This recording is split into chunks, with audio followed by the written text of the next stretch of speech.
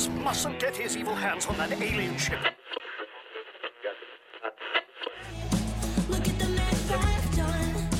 There's nowhere to run. Yeah, all my loaded gun.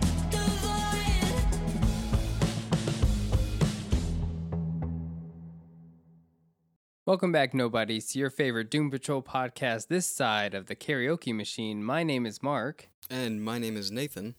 And today we're talking about issue number 4 of Unstoppable Doom Patrol. Been a bit of a delay, but we're finally talking about it. Nate, how you doing today?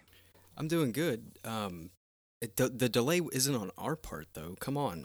You made it seem like it was our fault. 100% not. Yeah, and I wasn't expecting a delay for this series, but now there's been some news lately about Doom Patrol in general that I want to talk about. And let me tell you something. There is always delays with these like mini series and stuff. Always, every single time. Always. And is there a constant reason? Is there like a consistent reason for delays? Most of the time, it's something else.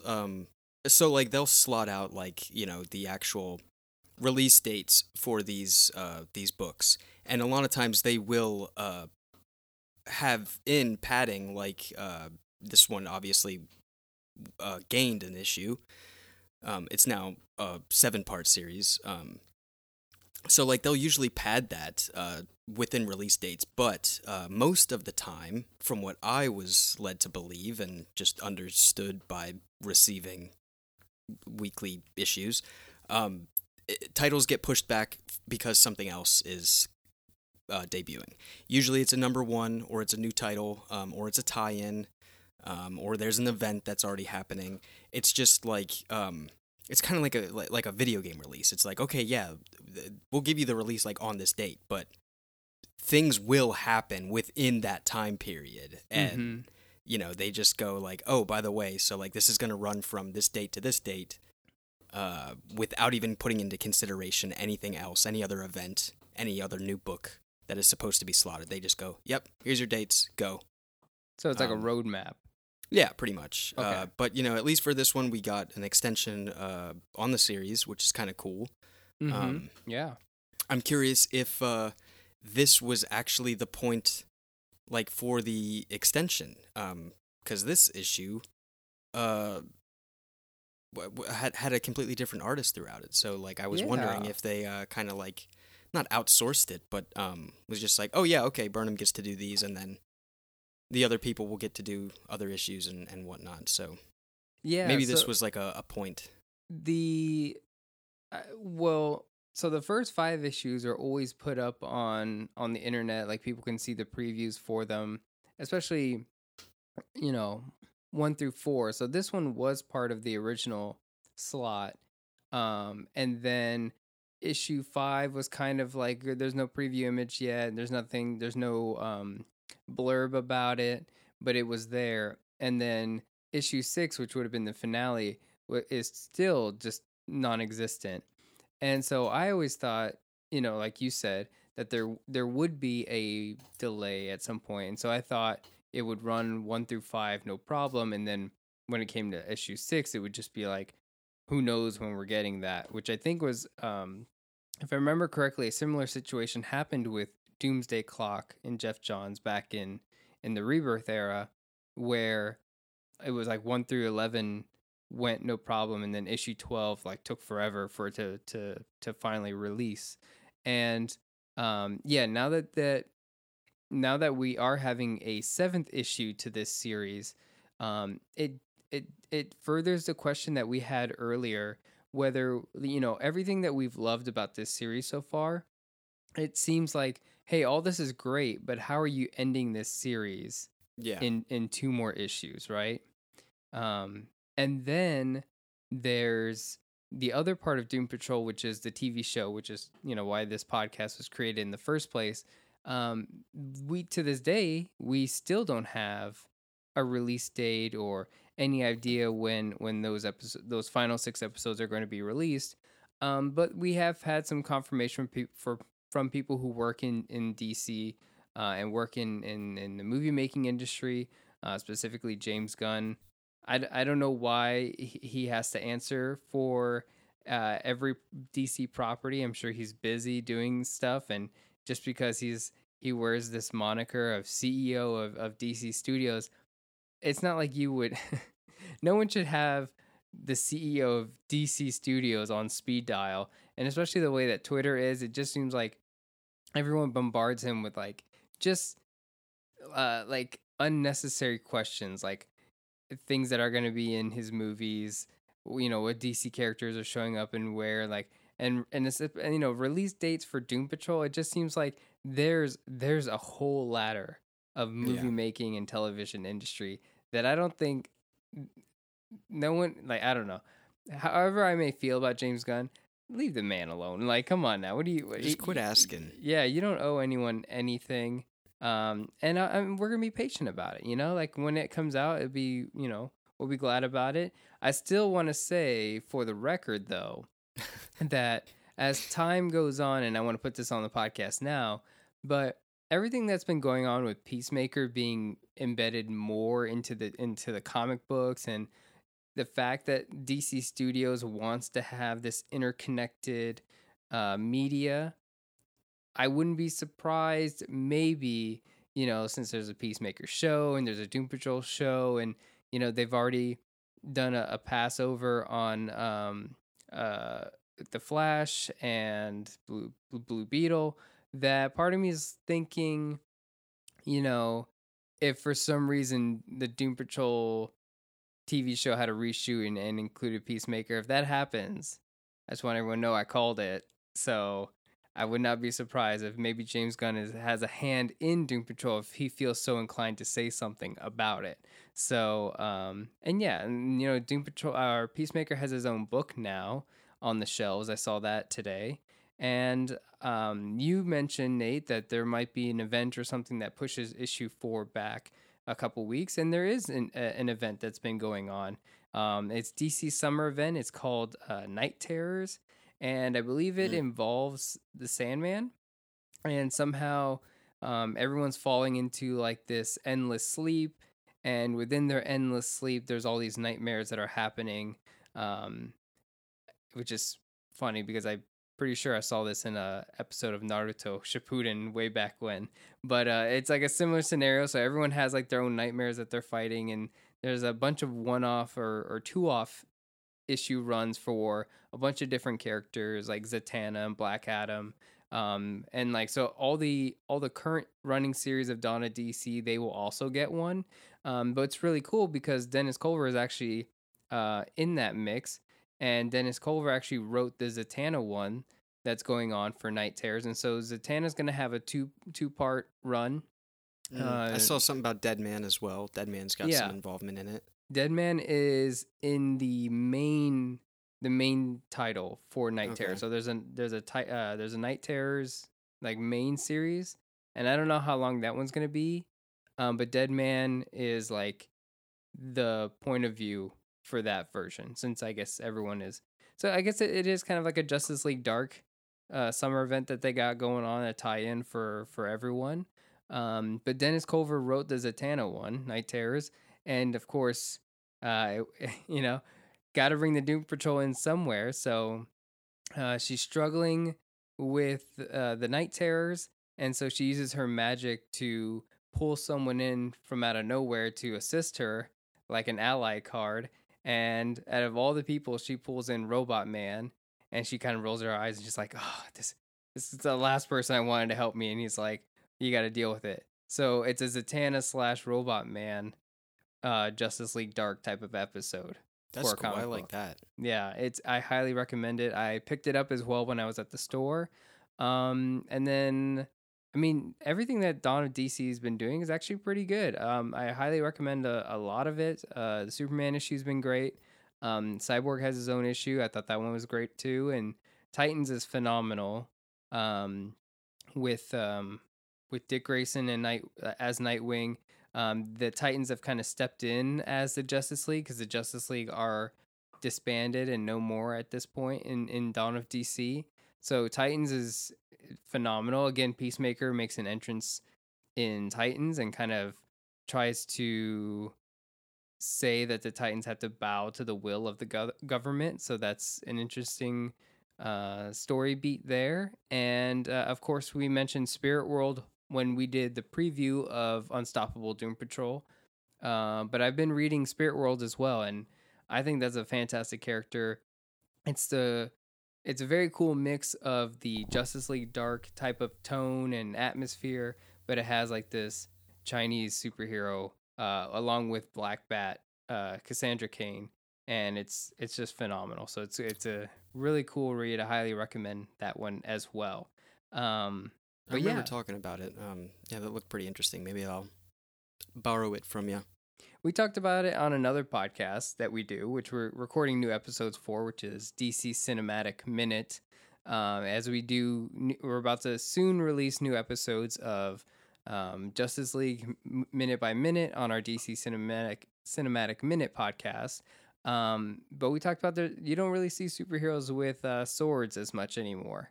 And she does have a giant, cool magic sword, so it is kind of cool to see that. But yeah, let's talk about Unstoppable Doom Patrol today. We're talking about issue 4, like I said, and it is titled Breakdowns and Breakthroughs. This one is saving the world by saving the monsters isn't easy, and the world's strangest superheroes need someone even stranger to help them process everything they endure. Join Doom Patrol's resident therapist, Dr. Cinco, as she channels 5 fifth-dimensional entities into one super consciousness to delve deep into the psyches of Robot Man, Elasti-Woman, Negative Man, and more in Breakthrough Breakdowns. We get a therapy patrol, another therapy patrol. Yes, we do. What'd you think about this one? It was good. It's always just a nice beat. That's why I think like this was. It's like this issue could have been. You know, it worked that it was like inserted here after like, you know, the couple missions and whatever, but it seems very much kind of like an insert. It's like a breather, right? It's like a yeah. It's first of all, I think this character, Dr. Cinco, is like it's very well thought out, and she obviously. I love the way that her name is spelled, where it's like Dr. Cinco, obviously 5, fifth dimensional, 5 entities, all this kind of stuff. But then it's spelled Syncho. So like synchronous, and like to sync with the person that you're talking to, or that all the entities are synchronized, like that synchronicity.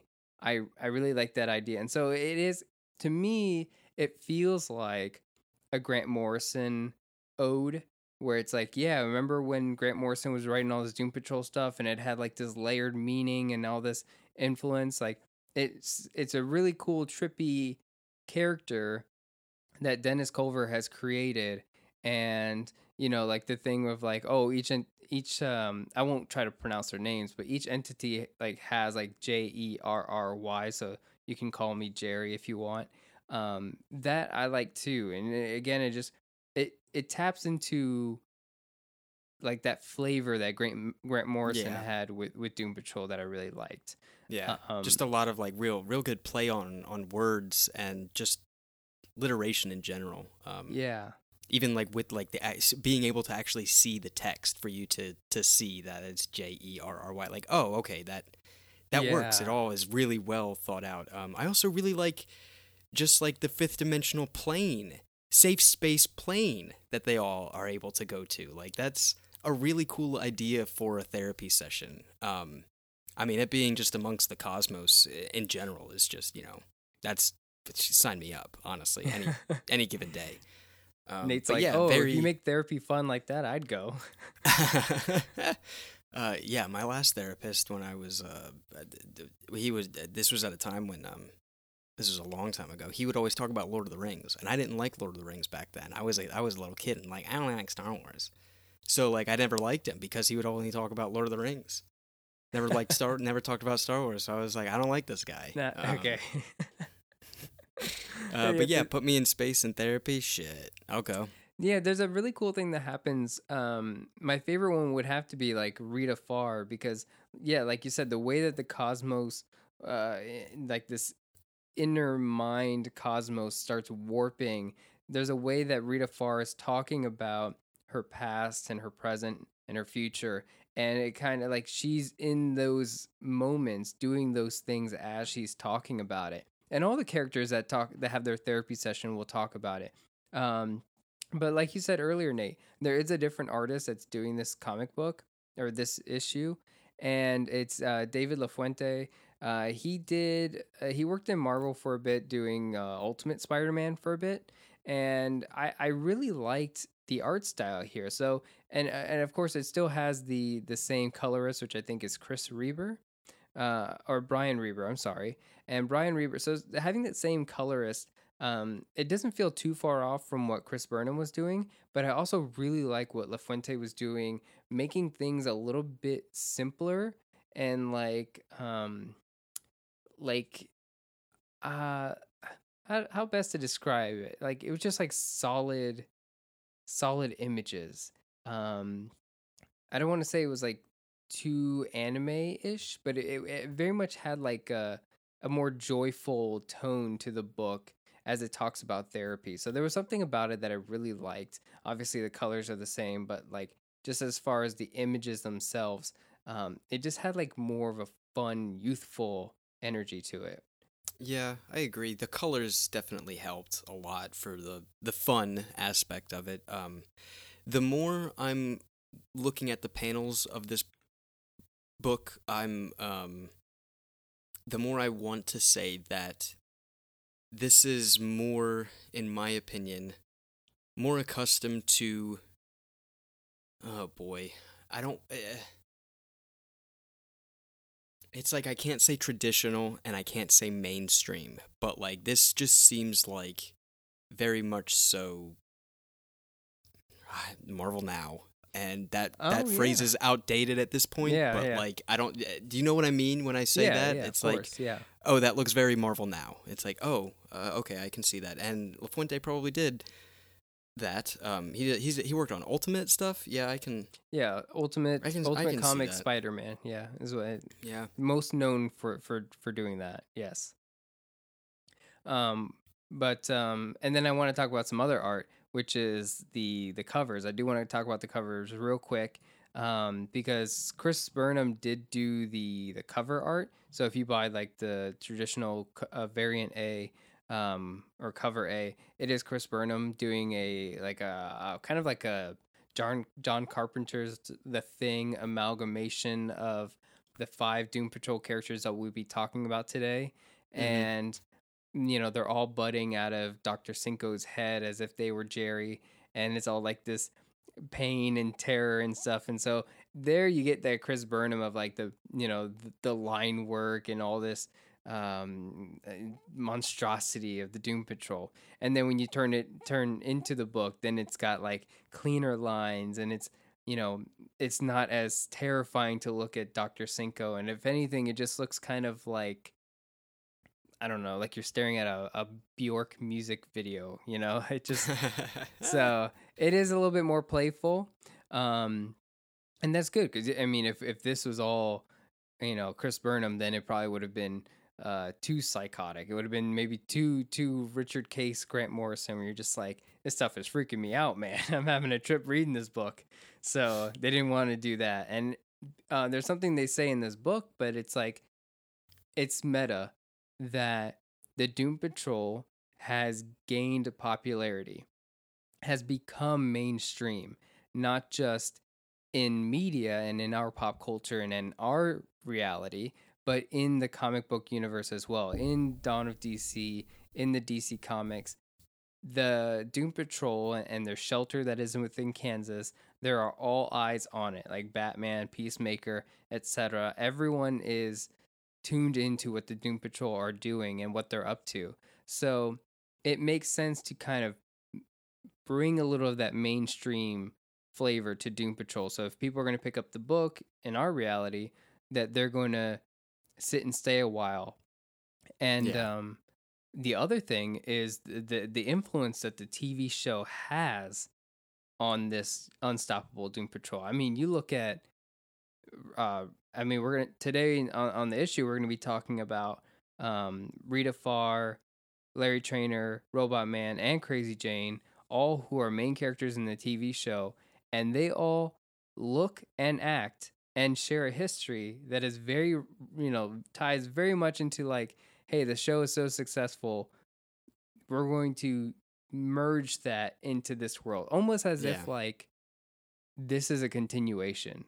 It did feel like that at one point. It really did feel like the show could have been a prequel to this Unstoppable version. Yeah. And it exists somewhere before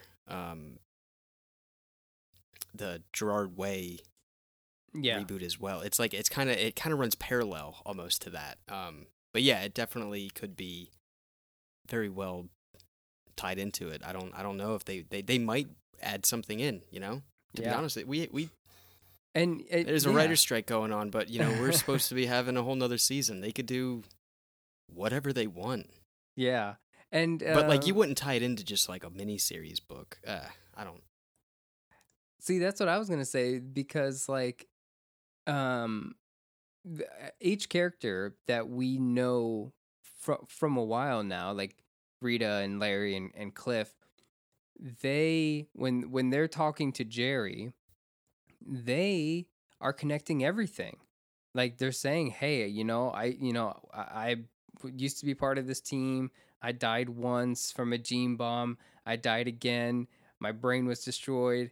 It came back. I was somehow a comic book character, and then I manifested into the real world again, and then my brain was destroyed again." And like they reference everything that has happened from every different Doom Patrol writer and have said like, their history has never been truly erased or rebooted. They've somehow just been squeezed through the white space over and over again, and they've been there. So it's a weird continuity that they somehow retain and share, which makes them even stranger, that they remember it all. So it's possible when they're saying things that reference back to Arnold Drake's run or Grant Morrison, I think it would be easy just to slip in something that happened in the TV show and reference that. And I think that would only further the connection that new readers that are reading this because they watch the show, then they go and they point and they go, "Oh, I remember when Admiral Whiskers, like, if Cliff were to say like, oh, I once was controlled by a revenge plotting rat when I accidentally ran his mother over," it'd be like, just one of those moments. Or there's been so many flashbacks in Unstoppable Doom Patrol. If they just had a flashback, like they do in this comic book about Animal, Vegetable, Mineral Man, that Yeah. they do that with Ezekiel and Admiral Whiskers making out over. That very well could be just like a blip into like, oh yeah, that was an event that happened in the Doom Patrol yeah, realm of their missions, like a giant rat and a a cockroach. cockroach Making just, out over Danny the Street. Yeah. That's just what the show's about. Yeah, absolutely. There's amazing things. But one of the other art things I wanted to talk about again before we get into the story is I picked up this variant. I think it's variant C, if I'm correct, or variant. Yeah, it's variant C. And again, I feel like this ties into more like the show because it has nothing to do with the story that goes on, but it's great artwork. I saw it and I said, okay, I'll take this one. It's the 1 in 25 variant by artist Layrex. And it's like, Beast Girl, Cliff, Larry, and Rita, and they're doing karaoke. And it's like this very like shiny, very kawaii. yeah, very cute anime drawing of the core Doom Patrol, or the orange team they call them. And first of all, I love the detail of like the Doom Patrol symbol being in Larry's sunglasses. I think it's a very cool little touch that they got there. But overall, great cover. Had to get it. Beautiful work. Shout out to Layrex for doing it. I was looking at some of the other work they did, and it just is phenomenal. So I had to get that one. Had nothing to do with the story, but it was so worth it. I had to cop it. But yeah, so let's go ahead and get started with the story. We're going to be talking about 1, 2, 3, 4, 5, 6 Doom Patrol characters. The first one being Degenerate. And this one, kind of the same way. So when we first met Degenerate in issue 1, he kind of likes being angry. He doesn't really want to talk about his past. Obviously, his anger makes him more powerful, which makes him devolve into his degeneracy. So he's kind of in that vicious cycle. But what I like about the character is that they choose to kind of like, they show that he's going to therapy, like especially in issue 2, they show that he storms out of this therapy office when Beast Girl introduces the worm to Jerry. So Degenerate like storms out of the office. But then in issue 4, we kind of actually see what those sessions are like. And what I liked about this whole entire issue is, again, they do this past, present, future of Therapy Patrol. So we're going to start with a character that is just now meeting Jerry. They're struggling to open up about themselves. And so Jerry's asking a lot of questions to try and pry Degenerate to open up because, as it's shown in the book, the cosmos will show and reveal all of what Degenerate is thinking. So whether Degenerate doesn't want to talk about it or not, it's shown. And so it prompts Jerry to try to get Degenerate to act instead of just speaking about what's on his mind. And so he's a tough shell to crack.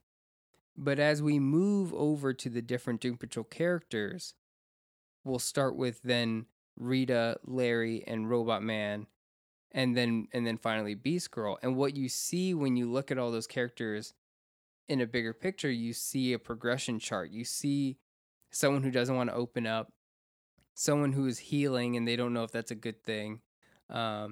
You'll see someone who thinks they've healed and then life hits them hard.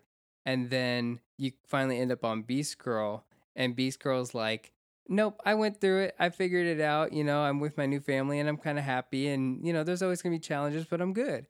And then Jerry's just kind of like, okay, yeah, we're good. We're not, see you later. And, you know, and so there's something I loved narratively, the way that Dennis Culver was able to be like, let's do past, present, future, and also a progression of therapy, like how you will go about. So, of course, Degenerate is like, there's not much to dive deep into that character because that character just is stubborn, or they have their walls up. So they do some fun stuff and they show what happened with Animal, Vegetable, Mineral Man, and the zombies that they were doing.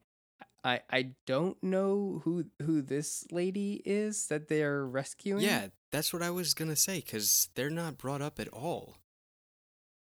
Yeah. So like this Animal, Vegetable, Mineral Man fight happened in last issue. Yeah. And it was just like it was a half a page of just a fight scene. Nowhere did I see this baseball tee red Converse person. And I feel like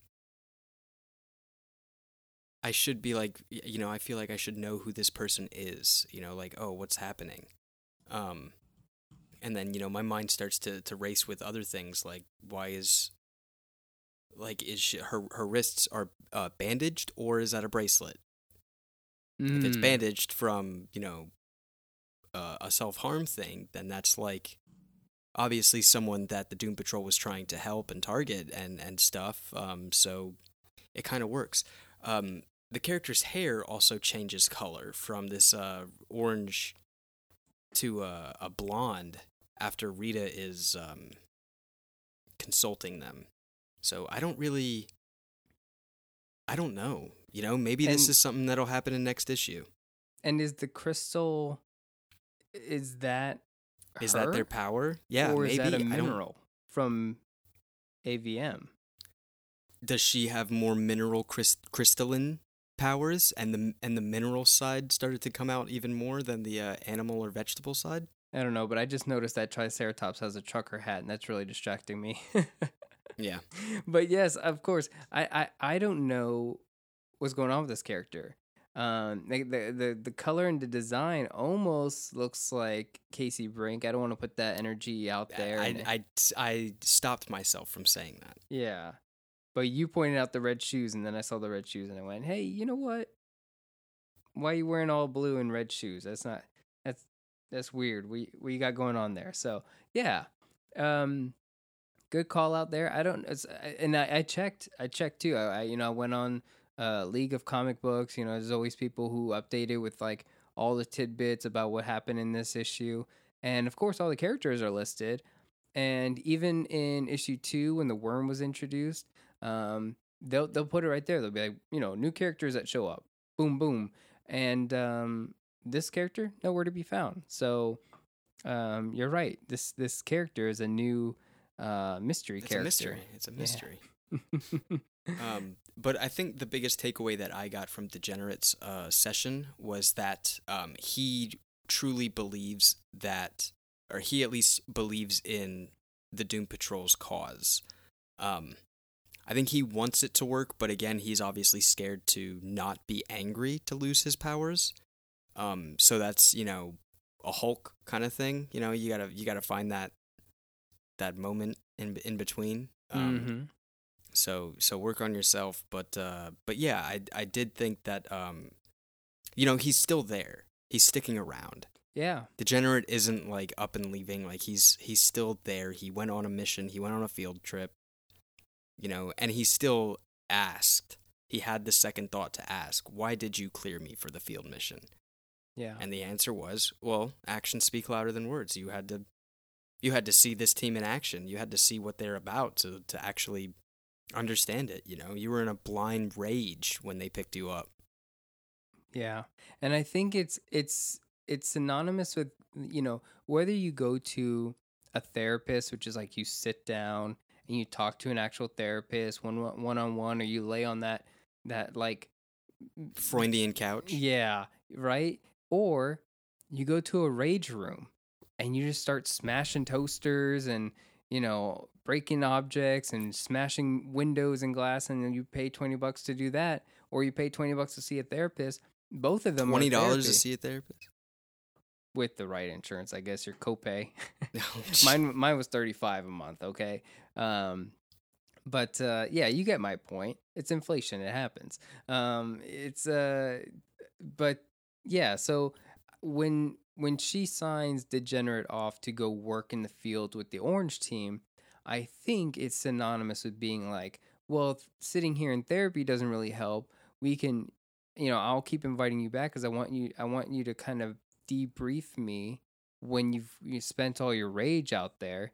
But yeah, maybe going out into the field and fighting Doom Patrol villains or stopping Doom itself, like maybe that is your rage room. Maybe you just need to blow off steam by breaking things, and that's probably the best kind of therapy for him.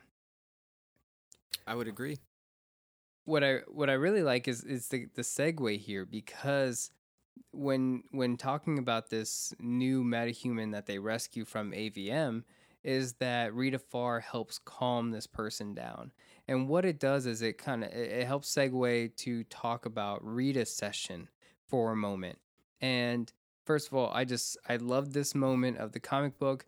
It's something that I've had a question about since we first started talking about Unstoppable Doom Patrol, and that is where what's going on inside Rita Farr's head, because they kind of treat her as the lead on the mission, or at least since the chief, and I'm speaking about Crazy Jane's personality, the chief will kind of have Rita lead the mission, or take it away and do something with the group. And there's always like this, oh, okay. And I've always questioned that. I've always questioned, like, in our history with Doom Patrol, sometimes Rita Farr can be kind of the straight person amongst the group, and this session here really opens that up and shows that sometimes people are hiding a lot of things internally, and it's a great way for Dennis Culver to write out that this is a closeted person, and we're just now realizing that all the times in her speech bubbles where there's been that hint of doubt, that was real doubt that's just been, being held down. And so we get great art. Again, we think it's influenced by the TV show. Obviously, we never really seen like this stressed out Rita where she melts down. So that's something that Jeremy Carver really introduced with the Doom Patrol series. And then it goes into her history, and there's a lot of great things to love about that. But I think her therapy session resonated with me the most. And I'm curious if any of them resonated with you, Nate. But it's what Rita says in like kind of like the finale of their therapy session, where she says like, or Jerry calls it out. She says, "Could you be feeling guilt for where you are in life right now, because you're so worried about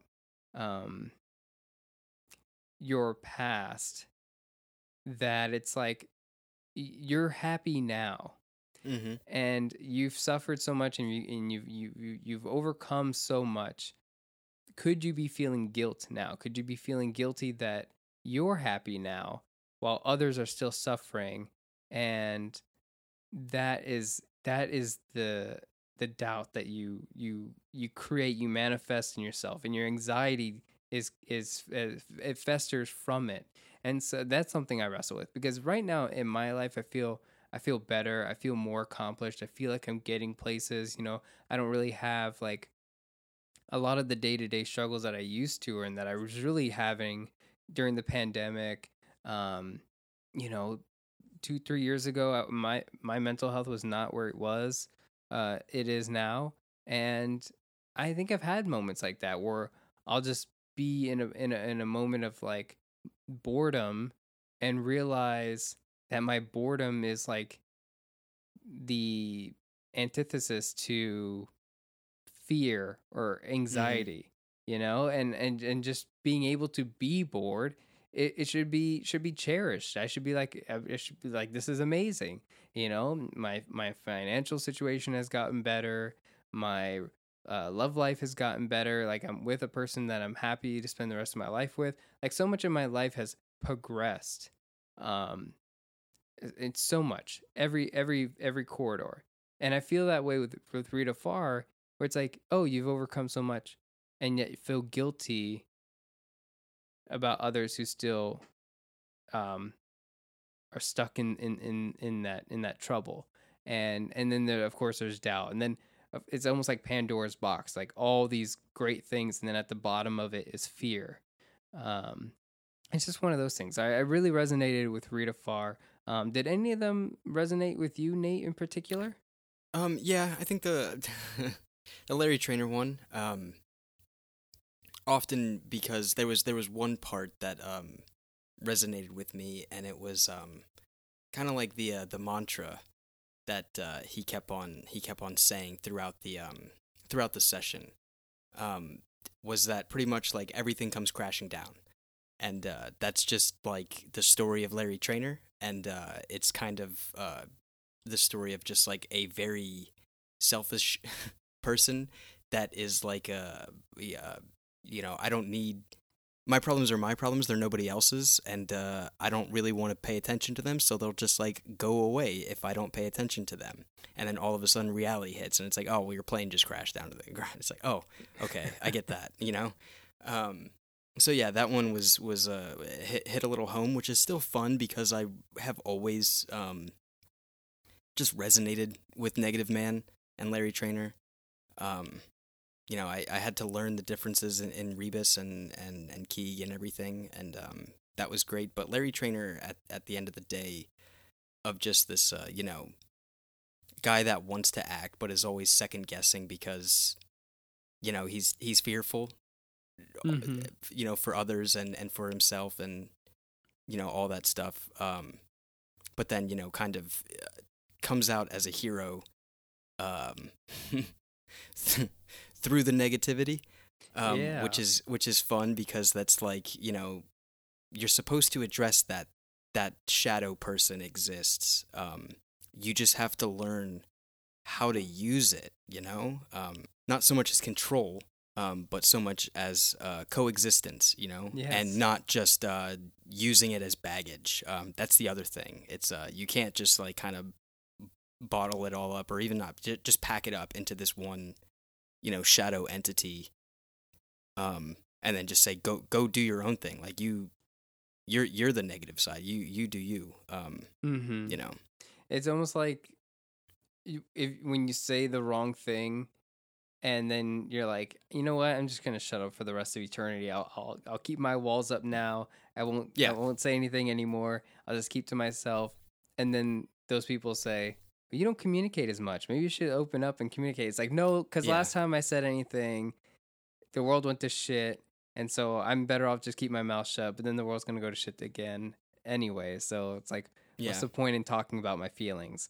So yeah, he struggles with opening up about who he really is and what he's really about, and he struggles with that, and because he's afraid that if he opens up, and he'll suffer some sort of backlash for who he is. Or even go back to suffering. That's the other thing. It's Yeah. like Larry Trainer feels that he has passed that point in his life, and it's like, oh well, Why should you I still. suffer again? I mean that. Yeah, like well, that trauma just stays with him. It makes you who you are. You're not supposed to just. There's a weird Lois Lane analogy where you give it one last look, pack it up, and put it under the bed or whatever she did. I understand, absolutely. Yeah, it's like, well, maybe you're not supposed to do that. You're supposed to just, Learn- keep working your way through it and remember that that's supposed to be something that you're working on, Yeah. not putting it away. And he's one of those people that he has a partner with Keeg. It's like, that is your partner. You're supposed to learn to be able to open up and go back and forth with that person, instead of creating, like he said, such a toxic positivity that then Keeg is like, okay, well, if you don't feel like talking to me and opening up about your negativity, then I'm just going to go leave for a bit. And so it shows that balance that they're working on. And that's Yeah. what he needs to be okay with. That was another thing that I remember. I feel like in the beginning of Gerard Way's series, Negative Man needed to get in confrontations to feed off of negative energy. So it was more of like, that's where I thought like the toxic positivity came in, where I was like, oh, so like you like went the other way. Like you're trying to be so positive that you shut out the negativity, and yet now the negative spirit has nothing to go on. So you have to create these terrible situations for you to feed off of it, just so the negative spirit can exist within you. Like that's wrong, Yeah. Yeah, the wrong way of going about it. And then, so moving over to Robot Man, this one was a little more straightforward. I can't remember. There is that thing of Robot Man. He kind of is becoming a control freak a little bit, but this is what we were talking earlier about. He believes he has this quantum connection with his memory or his brain. Like his brain is somehow has like these meta-human abilities where he can remember all the timelines and all the times that he's died and come back. And so this one, just really crazy, trippy artwork going on here as it explains his timeline. But I really enjoyed this moment, and there's even a reference to Robot Man being this defensive planet, almost like he's Unicron or something. But I did enjoy that. But I loved what he was saying, is he really cares about the Doom Patrol as he's come to know them, and he worries so much about them. So in this scenario, Jerry is just saying that, you know, like it's time for you to truly let go, um, and let Jesus take the wheel, so to speak. Trust in your teammates is pretty much what it is. I think it was a really cool way to just streamline the complete storyline of Robot Man. Mhm. Like really streamline it. I mean, like in a lot of it, you kind of just like want to know, like, okay, so yeah, that happened, and you got your brain squished like 3 or 4 times, but you know you came back. Like I get it, but I don't know. It was just a really good. I thought it was just a good montage. Mhm. And that Crazy Jane that's in that splash, that looks just like Diane's character from the TV Mhm. show. Like the Crazy Jane that I know from Grant Morrison was more of like an androgynous, like hermaphrodite kind of Yeah. character. And of course Crazy Jane in the Grant Morrison run, This is like Punk yeah, Jane. yeah, this is like Diane, HBO Max version Doom Patrol. Yeah. One thing to note on the splash page, and I don't know if this is what my mind immediately went to, but in this splash page that you see, like these this child version of Cliff and Jane, that, you know, getting in touch with his younger self. They have these over there, this negative space white circle over their head, and that really looks like Christian like artwork like the to me. biblical halo. Very, very much so, like a halo or like a saintly or like a holy depiction of these characters. That's wild, right? Yeah, absolutely. I wonder why. Like, Because you don't see it in what anywhere is else. the choice there? Yeah, what is that? That looks very. And like Man, if I had one question, why the lightning into the like the very Roman Catholic halo painting, almost like the stained glass halos that they would put, and there'd be, coming from one Hispanic family, maybe it's a question for David LaFuente, like, you know, your Hispanic background, like that was just something that maybe he is really alluding. is it supposed to be like cherub like? Is that a thing? Oh, maybe I'm missing that. Oh, it could. Yeah, it could. And like maybe Oh, we're man. catching on to something that is being referenced by LaFuente. Yeah. So Like was that how cherub, you know, the younger childlike. the innocence before Yeah, the the world innocence came was supposed to be crashing down, depicted. Yeah, the reality. yeah. So- Maybe. Peacemaker on this panel looks very much like RoboCop, Judge Dredd, like Even Judge Batman Dredd. is like straight up out of the cartoon show Brave and the Bold. Like it does have that cartoonish pop, like that Saturday morning cartoon. Or Yeah. even did you ever watch that JLA show that came out recently? I want to say it came out like 2010 ish. Not even 2016. It was supposed to be like a new No. Justice League animated show. And it's I think the main cast was just like Superman, Batman, and Wonder Woman. And it came out like 2016. I want to say it was just called JLA only. And it kind of had like this softer animation than what you would remember from the Bruce Timm era of Justice Yeah, no, League. I don't remember. I'm sure if I saw a picture, I'd be like, "Oh yeah," and Yes. but like me being completely uninterested for me to just not remember right now. Wow, that's something else. Absolutely.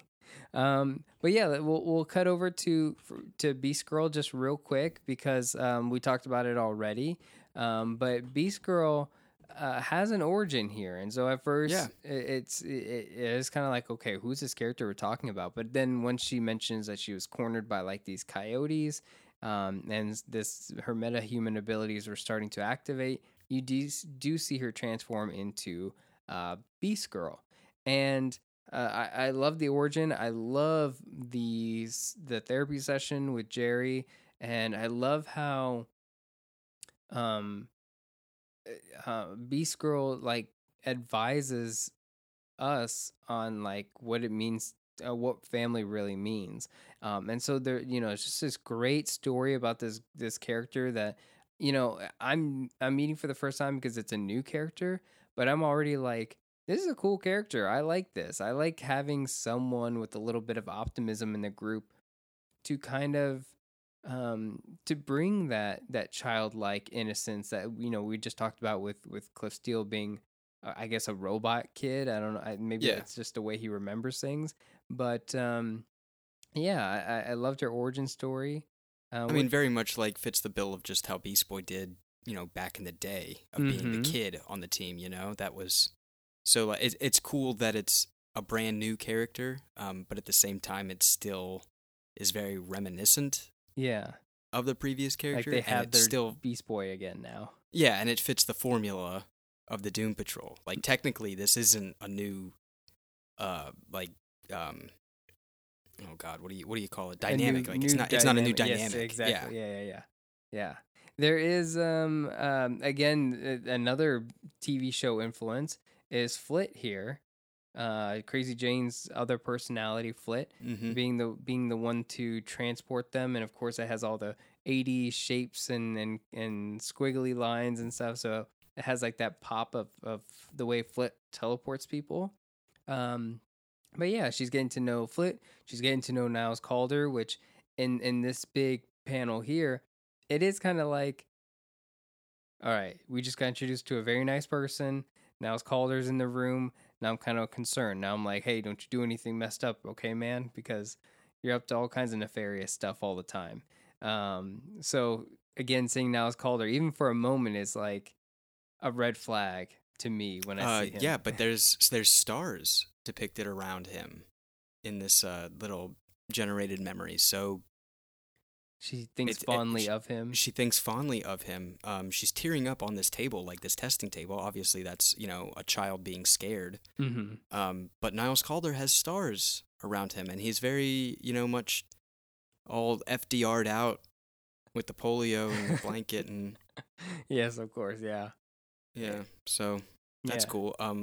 And then below again, there's There you go. this- here we go again. This is maybe I should flip a couple page back to see if it happens again. But we have another Halo-esque circle surrounding the Chief's head, the alternate version. Yeah, does it Crazy happen to Jane the other Doom personality. Patrol characters and we missed out on it? Like, because we have Crazy Jane, Robot Man, or yeah, it happens twice now with Crazy Jane. But yeah, I don't know. Maybe you're onto something. No, I don't think so. Maybe we just got lucky. Maybe there's just something going on with Crazy Jane with like the. I think it's innocence. I think it's child innocence or whatever that Christian allegory is. yeah. Or sorry, Even not, look at that- Yeah. maybe not just Christian. It's religious, whatever. Yeah. Well, I understand. It can go either way. Yeah. But even the way that Beast Girl is like leaping in the air, it's very cartoon like. I just love the energy, and of course, I love the ending to this session where Jerry's just like, "Cool, awesome, see you later." Yeah, right? Just like therapy with a kid, you just kind of that's it, said and done. But she has it straight more than some of our classic Doom Patrol residents. So Right. And then, But like, the Doom Patrol have worked hard to get to this point for Yes. their people to feel this way. That should reflect on the Doom Patrol. Like, and there's nothing to say that Beast Girl won't eventually have another traumatic experience as she grows up. I mean, she's young. She's got a lot to go through. all right, well, don't hope for the word. Okay, Did I come say on. hope? I hope I didn't. Um, Crazy Jane. This is interesting. Wasn't expecting this. Beast Girl, leaving the therapy office, like, okay, bye, see you later, Jerry. And then, the chief is there. They talk with Dr. Cinco for a bit, and then, just the fact that Crazy Jane then walks into the room, you go, wait a minute, you're talking about like this multi-minded therapist talking to this multi-minded metahuman, and they're gonna have a one-on-one session, which is really like a 5-on-64 session. Yeah. So It shouldn't work. it should be Or- it should be chaotic. It should be like a just a clash of worlds coming together. as they tried to. I mean, could Jerry even control that many I personalities? don't even know. I feel like just like Dr. Harrison would just step up and just be like, "Nope, this is it. Now it's Oh my therapist on gosh. therapist." That could have been. That Like could be a that may be like a whole, defense other mechanism. issue. Yeah. Yeah, Dr. Harrison against Dr. Cinco as they try to talk things out, and one would be like, "No, I've got everything in control," and then Dr. Cinco would be like, "No, you don't have anything under control. It's just a sick imagination." Um, but yeah, it was such a it's a cool way to end the book, but also at the same time, it's like keep it going. Is there more pages after this? Nope, it's just ads. All right, I guess the comic book's over. But yeah, the fact that they're talking, they're like, "Oh, you'd never wanted to have a session before. Are you sure everything's okay? Is everyone in the underground doing okay?" And then that's when the chief says, "Yeah, everyone's happy, including Jane, who doesn't look happy." But No, Jane does not look happy. what do you take from that? You think Jane is upset that she's not primary, or is that Yeah, just I mean, me we've been here before, especially with the TV show, seeing that and Dr. you know, Harrison? Yeah. yeah, seeing the suppression of Jane. I think it's just like a well-known fact now that Jane is supposed to be primary. And if that's not the case, then there's obviously something happening. Mm-hmm. Because like these personalities are like, there's no middle ground. You know, they're on the far side of whatever the spectrum that they're on. You know what I mean? Like they're in. There's no, I don't know how to explain it. Like Dr. Harrison is a therapist, but like the therapist of therapists kind of thing, like the Mhm. crazy conspiracy theory therapist type deal. You know, just like all the But personalities like are. just cult, like not even therapist, just like cult leader. Yeah, like it's like they're the most extreme version of themselves. Sans Jane, but Mhm. also at the same time, Jane is the most extreme version of a personality that keeps all of them in check. So, I think we have a pretty good understanding of Jane, even though it may seem like there's it's a mix mash of stuff and personalities happening, but it seems like, at least from the viewer's perspective, Jane knows what she's doing. Even though she says she may not know what she's doing, I think it's like, well, inherently you do. You're the personality that is supposed to, so like you exist for that reason. That is why you're here. Absolutely. And just that final panel, you have Chief on one side, and in the mirror you see Crazy Jane, who's just really pissed off about something, or maybe that's just the way she looks all the time. But I love the way that LaFuente drew it. I love that kind of like clean cut, the Chief with like the orange mask, just a great overall design and look. And then the way Crazy Jane looks, it just also looks really cool. I like everything about that. I notice now that BR is Brian Reber's initial. And I think on another podcast, I may have accidentally said that was Chris Burnham's initials, but now it makes more sense since Chris Burnham had nothing to do with the interior of this issue, that's actually Brian Reber, the colorist, doing their initial on I their don't final remember mark. you bringing that up, but thanks for clearing up the air. Yeah, absolutely. One thing I want to mention is that the next issue is apparently titled "Assault on Main Street." Ooh, what does that where do you mean? think Main Street is? I mean, we really only know one street, right? I mean, here. So what I can do? Let's see. What are you gonna look up the synopsis? Yeah, you want to read it real quick? Let's see what's going on here. A little tease for issue 5 is "Who is Meta Woman?" ? And I'll leave it there, and I won't read any further. But yeah, who is Meta Woman? I've never heard such a thing before. About to come Me back to that. So let's go ahead and wrap up for today. I hope everyone enjoyed listening to us talk about issue 4 of Unstoppable Doom Patrol. If you guys are wanting more content, we do have a Patreon for the Dueling Genre Network, and I think at minimum it's just $3. It really helps fund all the podcasts that the entire network creates.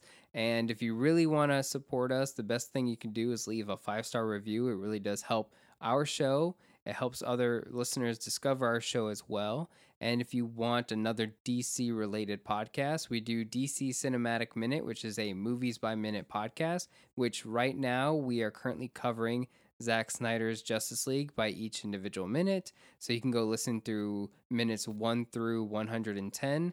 And in October, there will be new episodes to continue on that film. So thank you all for listening. And without further ado, DJ, please take it away.